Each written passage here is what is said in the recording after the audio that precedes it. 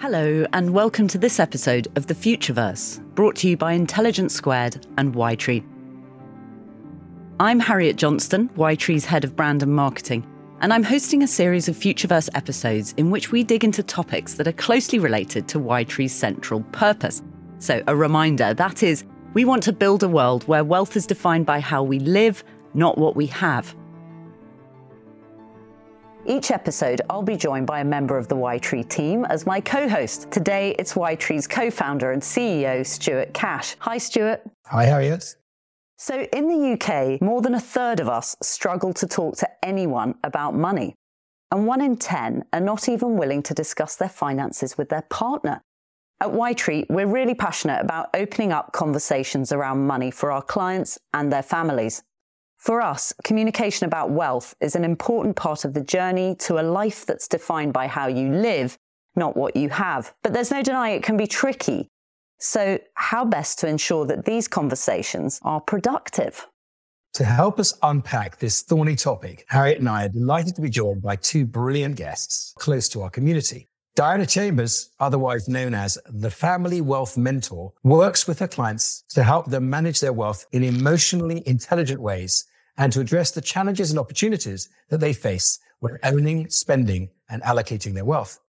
Before this, she worked in the charity sector, having previously been the first woman to be hired into management at Redland plc, a major British company.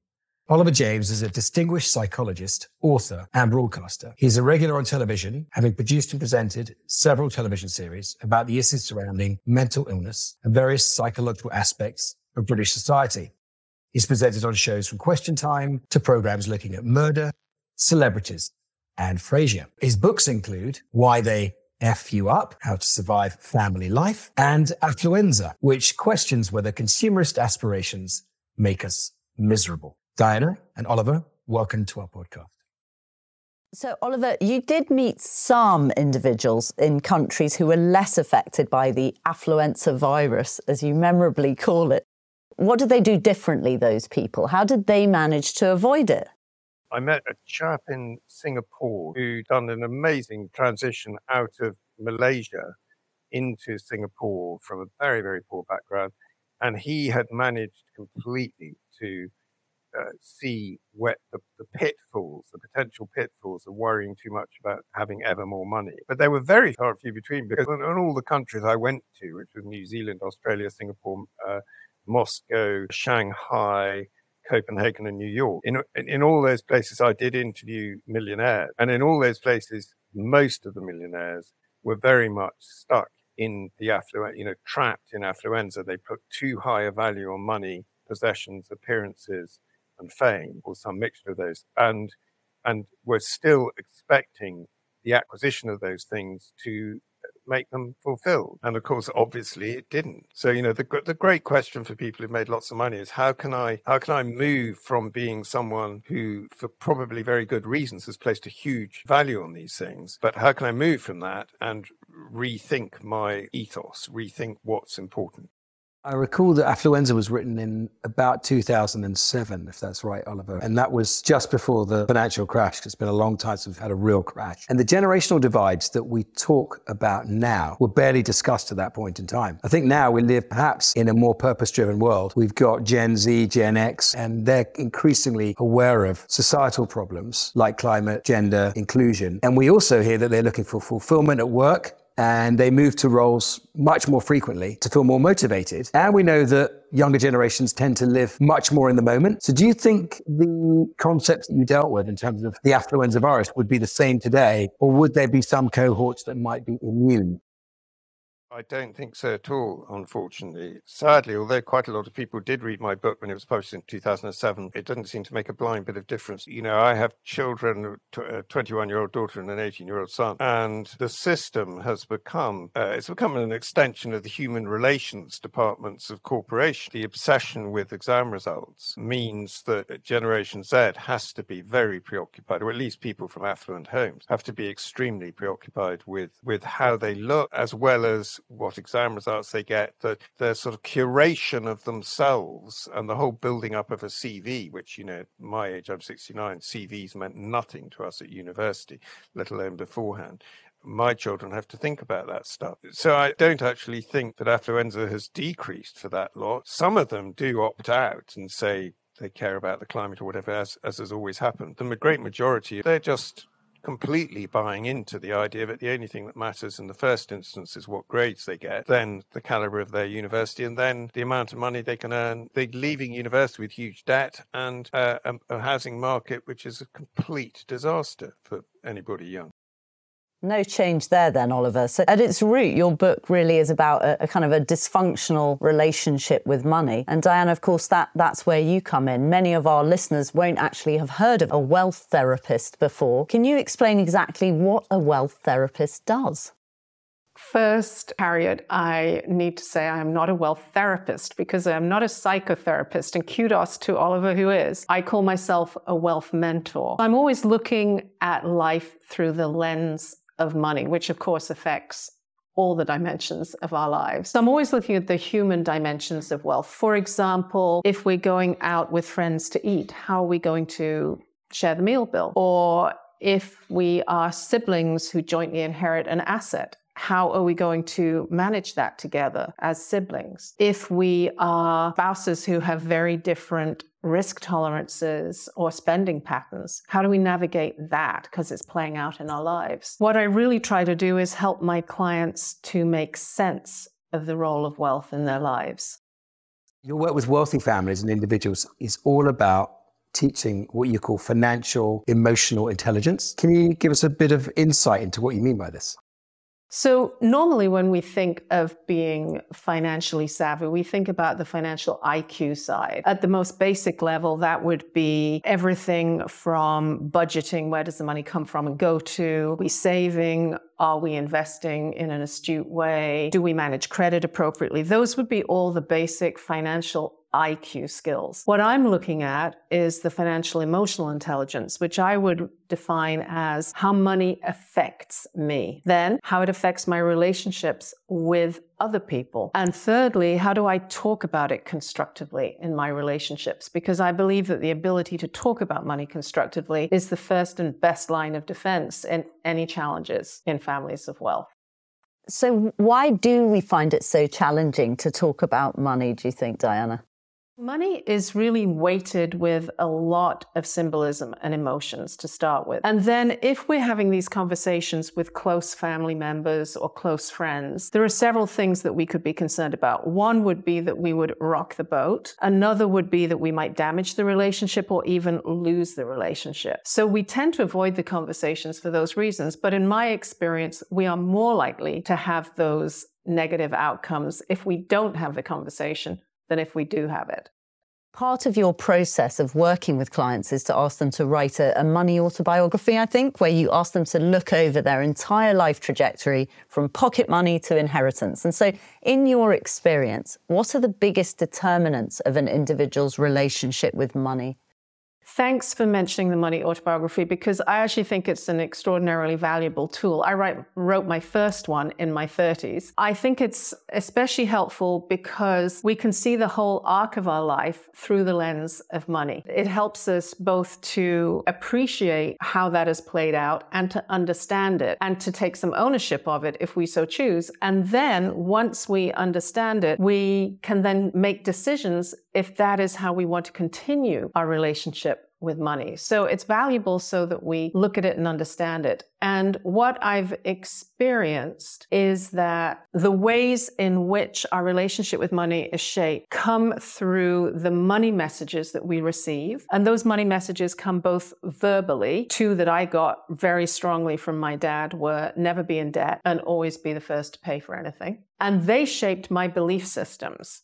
So when I took out my first mortgage, when I bought my first home in my mid-20s, signing the mortgage documents was literally painful because I was going against this message of never be in debt, even though the mortgage was a strategic form of investment. So we get shaped by money messages, which then form our belief systems. More recently, I have been studying the way in which anything that has been a trauma in our lives also has an impact on our relationship with money. So let me just explain that a little bit.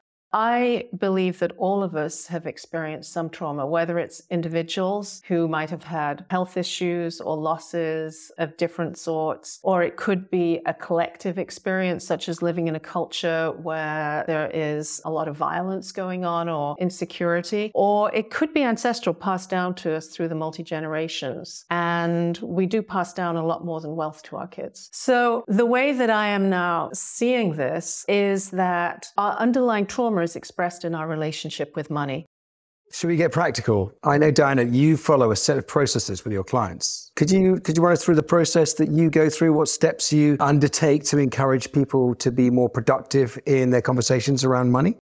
On talking about money, I think it's really a fairly simple process, and we need to slow down enough to actually do it. So the first step is to take a look at ourselves and to say, who am I and what am I bringing to this conversation? The second step is to look at the other party or parties to the conversation and try to stand in their shoes and figure out who are they and what are they bringing to this conversation, and all the while being both compassionate and curious, because everybody's doing the best they can. And we might think that we really understand the other, when in reality, there are so many different dimensions playing out in their lives that it's really good to just see who they are, what they're bringing to the table in this conversation. And so to be curious. Then to invite the other person or people to have the conversation with you. Don't just assume they'll want to have this conversation, but to really ask and say, I would really like to have this conversation. Are you open? And hopefully they'll say yes. If not, you might have to wait. When you do have this conversation, be thoughtful about where and when. So choose a place where it's comfortable. You won't be interrupted. There's plenty of space and time. And the timing is important too. Have the conversation when people are feeling present and refreshed. Do not have it late at night after a late dinner with alcohol. So set the stage for this to be a successful conversation. And then when you have the conversation, listen actively and reflectively. So really pay attention to the other person, not so that you're planning your immediate response, but so that you're really listening to them. And if necessary, if there's something that you haven't really comprehended, say, I think this is what I heard you say, and repeat to them what you think you heard them say, and then say, is that right? So that you're really making sure that there's no misinterpretation or misunderstanding in the conversation. And at the end, as you close, summarize, and afterwards write something down about the conversation just to summarize it. And it can be very simple. It doesn't have to be, a legal document about the conversation. It could be as simple as a text. But that's the basic flow. Who am I? Who are they? Ask, set it up, listen actively and reflectively, summarize, and write it. Fantastic. It's so interesting that in the end, it's all about understanding how we can communicate about money in a way that isn't, as you said before, just a sort of a message that you receive kind of passively. What we'd like to do in the second half of the podcast is discuss some sort of specific situations where it becomes really important to be able to communicate effectively around money, and ask for both of your advice, any practical tips. So I'm going to launch right in. Oliver, you've written that the impact on children of inheriting wealth is usually dire. Why? Well, inheriting wealth when you're the child of a rich person is probably demotivating, of course, because most of the population are almost working to live, and property prices, whatever it is, that all the cost of living pressures on the general population. On the child of a rich person, they know that in the end, unless they fall out appallingly with their parents, they're going to have easily enough money to do what they want. And I do have. They also. I mean, I have clients who were sent off to Eton and who are now in their 20s. And who feel that they come from a different class from their parents, that their parents came from scarcity. They want the best for their children, so they sent them off to public schools, and then off they go to university, which their parents may even not gone. And suddenly that you really are talking about people who are from very different cultures, and the children that I have to help that often haven't, don't really feel on the same page as their parents anymore. Their parents have different tastes in clothes and everything. They don't really get it. And it's a big problem. Usually if somebody's reached me, they think of themselves as having a problem. They've already got a coke habit or parents who they don't understand if they're a child or whatever it is. And so I will always start off with what's often known as cognitive analytic therapy. I'll just start off with getting them to sign up to 16 sessions, in which we start with 4 sessions about their childhood, and then 8 more sessions. We create diagrams that help them to find the escapes out of their mental vicious circles that they get trapped in, and all that sort of practical stuff.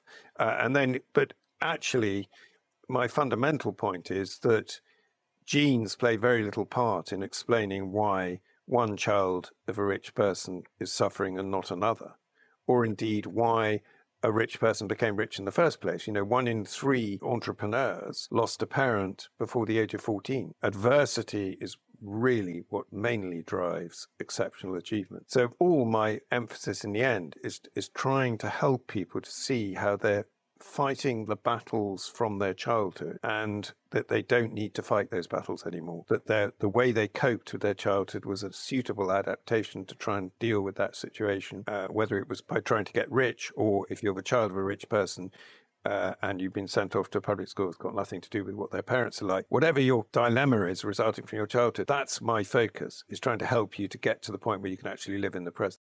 Diana, I'm wondering if you agree with that, because I expect that, I don't know whether you feel that you're coming across problem children or problem families, or whether you're kind of more preventative because you get involved at an earlier stage and you kind of, in your work, get involved aiding the transition of inherited wealth, maybe even before the kids start contemplating at an early stage what money might mean. Well, what stage do you get involved? Do you get involved very early on? And how do you help with parents and children in terms of, do you start with the parents even when their kids are just being born, or do you kind of wait to later stages when they're teens and it's a family discussion? How does it work with you? Of course, it varies. I have had clients who've said, this is new territory for us. We don't know what we don't know. You've been here before. You've seen other people go through this. Please help us. So that would potentially be after a big liquidity event or something like that. So yes, I act as a guide through uncharted territory. And obviously, problems can surface in the whole experience. But when you ask Stuart about at what stage, I mean, ideally, parents are educating their children consciously about money from day one, because they're doing it unconsciously. So what I hope is to help them to make conscious choices about how they're educating about money. And they're doing it not only through what they say, but how they behave. And the kids are watching everything. Can I ask you, Diana, what does a really great transition of inherited wealth look like to you?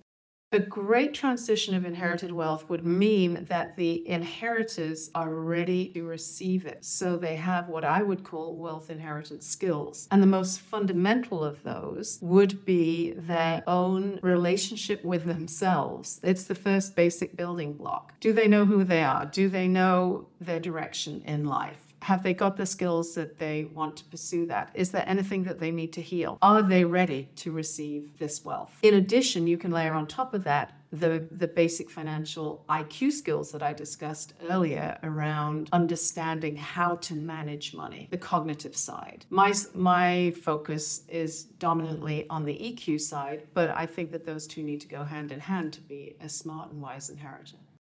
I've got another follow-up question. How do you support families where you have one sibling that might be really engaged and interested in money for money's sake, interested in investing and what have you, and then you've got other siblings that aren't?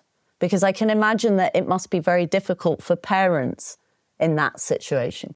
Again, it's highly customized. I would work with each one of their siblings individually, and then on an intermittent basis, bring them all together in a family meeting so that they all are able to hear the same information, share with one another, become allies to each other, learn together. But if there are different levels of interest, experience, motivation, then they need to have different support, each one of them. I mean, I think a lot of our community grapples with how do they reveal to their kids, and actually sometimes how do they reveal to their spouse, the fact that they've got quite a lot of money and they don't really know how to go about that conversation for the first time. I wonder whether you've got any tips for how to think about that one. Well, I have some immediate thoughts about that because if it's with children, I would be starting at a young age talking about money, whether it's saving or giving or spending, whatever it is. And I would be encouraging what I would call age, or rather, even better yet, maturity appropriate conversation. How much capacity does somebody have to hear and receive whatever you're going to say to them? And with kids also, I would say that if you're having a conversation with them, make it clear at the outset that you're inviting their input. Let's say you were wanting to discuss with them either a holiday you might all go on together or some philanthropy that you might be wanting to engage in as a family. Make it clear that they have an input, but that you as the parents are still making the final decision so that there's no confusion about whose decision this is. So those would be like basic principles for communicating with kids. But then in addition, for communicating not only with kids, but with everybody around money, I would say always be honest. Because we're so uncomfortable about these conversations in many circumstances, we sidestep and we might say something that's not entirely true. But we want to be honest. And it doesn't mean that you have to say everything or anything that you don't want to say, but what you do say should be accurate. I would also say always treat the person like you trust them, unless there's some reason that you really do not. Because what I've seen often happen with young adult inheritors is they suddenly learn about the wealth in the family and they go, why didn't they tell me this beforehand? You know, I might have made some different educational choices or different career choices.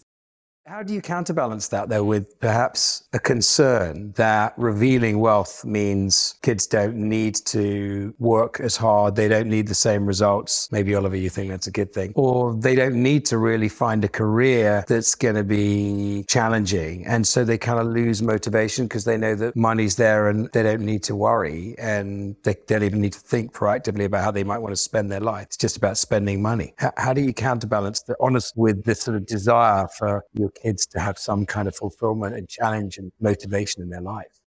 These conversations about money are not the only thing that's happening in the family dynamics. So hopefully we as parents who are seeking to do the money conversations well are also doing the other elements of parenting well, so that we're instilling the good values, we're encouraging the intrinsic motivation. We are helping them to decide that they want to do a task for the sake of a task, not just because of the reward that's associated with it. So I think it's a little simplistic to say, well, just because of the money, they're going to go off the rails. It's because of all the different dimensions. So we want to make sure we've got them all in place when we're doing this. And if you look at my own story, the way I chose a corporate career over pursuing what I might have found really satisfactory, I was still going to pursue something really satisfactory. It wasn't that I was going to do nothing. It was two choices that were both good.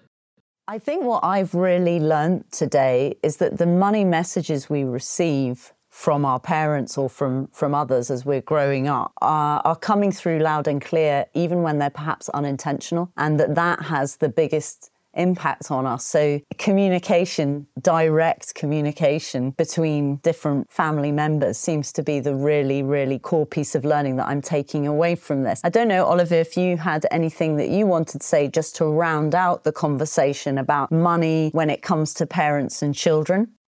I think that in our society, there is an equation between love and money. When we're born into a family where we have to compete with siblings for resources, or emotional resources as well as material. And we develop niches which will gain our parents' affection and attention. Problem is that wealth maker, the person who's made all the money, that person, the absolute key is if that person and their partner can try to have what I would call a proper relationship with their child. And let's be honest, it's incredibly difficult. If you're running an empire of some kind, working incredibly long hours, just really hard to do that. But it does happen, it does exist, and it has to be done through being realistic about it. You can't expect to be your teenage son's best friend, if you've hardly ever met him, sort of thing. But if you can somehow manage to spend time with him and just hang out and be, and have done so throughout his life or your daughter's life, so okay, that might be asking for the moon, but at least ideally, if you're a wealth creator, ideally have a partner who has that relationship with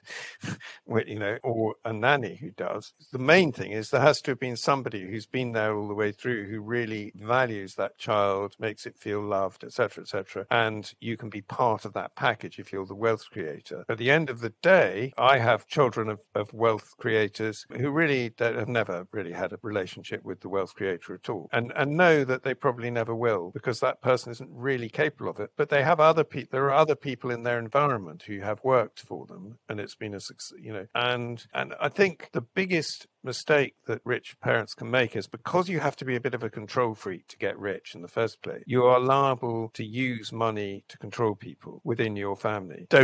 Please don't do that. They don't have to be like you. They don't have to be a workaholic who beats everybody. They can actually, you are providing, and I do know examples of that, of people who can't do it for themselves, but can do it for their children, can say to their children, I've created this opportunity for you to follow your nose and do what really interests you. I didn't do that, but I made packets of money, and I want you to now use this money productively to make the world a better place, to enjoy yourself, whatever it is. And the idea that that's going to just result in a load of sort of playboys and playgirls who go charging around the world, taking drugs and making fools of themselves is nonsense. That only happens if you have got a proper relationship with your children. Thank you, Oliver. Thank you, Diana. Stuart, was there anything you had taken away from this conversation or wanted to add as we wrap up here? I guess I'm just kind of reflecting on people I come across in my career. And I guess the thing that is really important for me anyway is not to be defined by money. So I think in our careers, we were trying to define ourselves by what we're doing at any point in time and the role we might have, the status that might give us from the title or the organization that we work for. And I think for me, it's quite important to not let that define you, and let you be defined by the values you live by, the relationships you have, rather than by the perception or the trapping of perceived wealth. I guess that's kind of, I'm just listening to this conversation thinking that's how I feel about it really, is money shouldn't be the end game. It's a facilitator.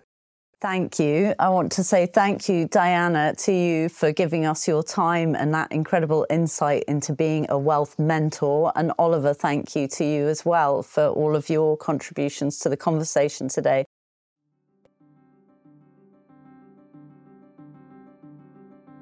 And if any of the issues we've discussed in today's episode piqued your interest, please visit y-tree.com to find out more about Y-Tree and the work we're doing to provide a different perspective on money and life.